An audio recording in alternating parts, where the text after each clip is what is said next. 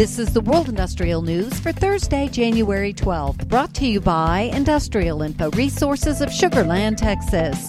This newscast is sponsored by Aviva. Listen to part 3 of their podcast, How to Leverage the U.S. Infrastructure Bill to Modernize the U.S. Power Grid.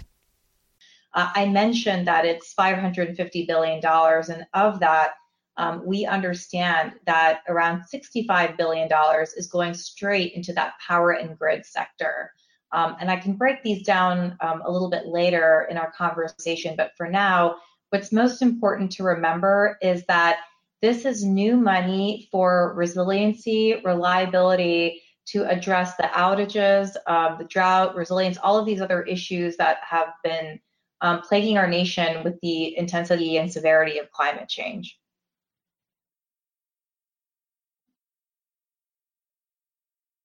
Awesome. Thank you for that, Mona.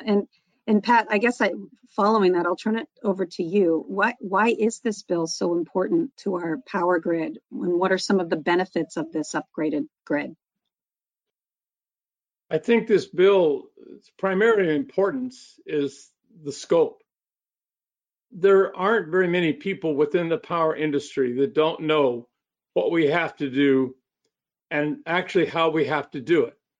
There have been presentations at our various PUCs for a number of years on what will happen as we get higher and higher percentage of renewables. We knew there was instability coming. What we didn't design for necessarily was the sudden change of these weather events. So that's really what's really important, is that this is a problem that stretches across the United States. So a small scope project couldn't handle it.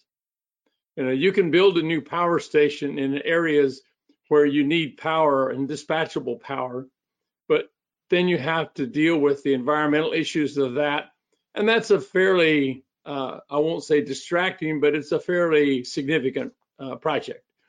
On the other hand, if we looked at the whole thing in totality, we can see how these things all influence and affect each other.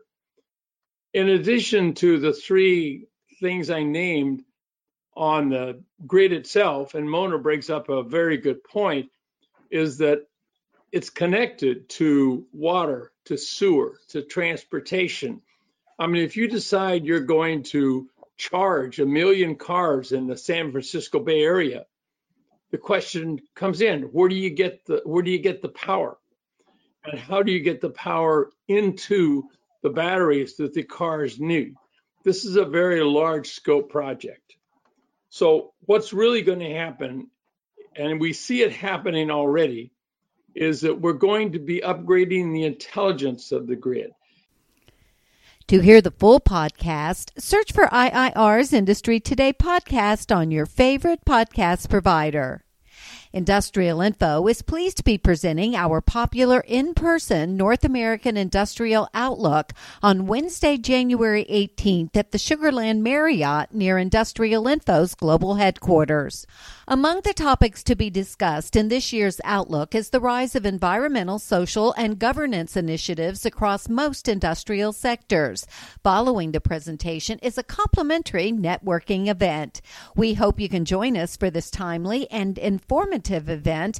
To learn more and to RSVP, go to industrialinfo.com. Ongoing concerns about global economic conditions prompted the U.S. government to drastically cut its forecast for crude oil prices, something of an outlier against calls for $100 crude oil.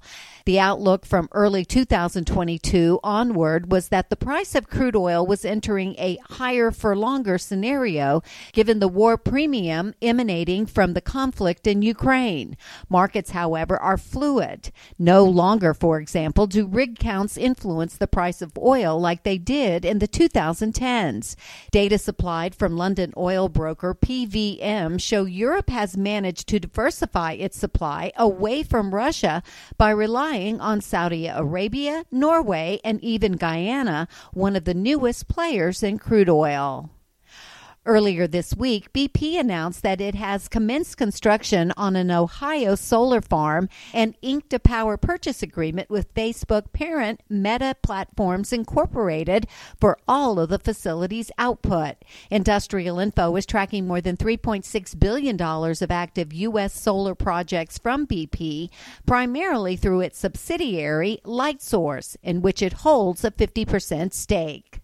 The Arch Photovoltaic Solar Farm is being constructed on 850 acres in Fulton County, Ohio, using Jinko bifacial solar modules. Upon completion, which is set for late 2023 or early 2024, the facility will have a nameplate generating capacity of 107 megawatts. In January, the Chilean Senate's Energy and Mining Committee approved a new mining royalty, which will change royalties based on the operational margin of the copper mines. According to the statement released by the government, the reform will impact companies that produce more than 50,000 metric tons of fine copper. It will include a fluctuating tax between 8% and 26%, depending on the operational margin of the company. And Kenya Electricity Generating Company has announced plans to add 3,000 megawatts of renewable energy to the national power grid over the next 10 years. The strategy will be largely driven by deploying geothermal energy in the country's Rift Valley region, which has the potential of 10 gigawatts. For details on these and other breaking news, read the full stories at www.industrialinfo.com. I'm Peggy Tuck, reporting for Industrial Info News.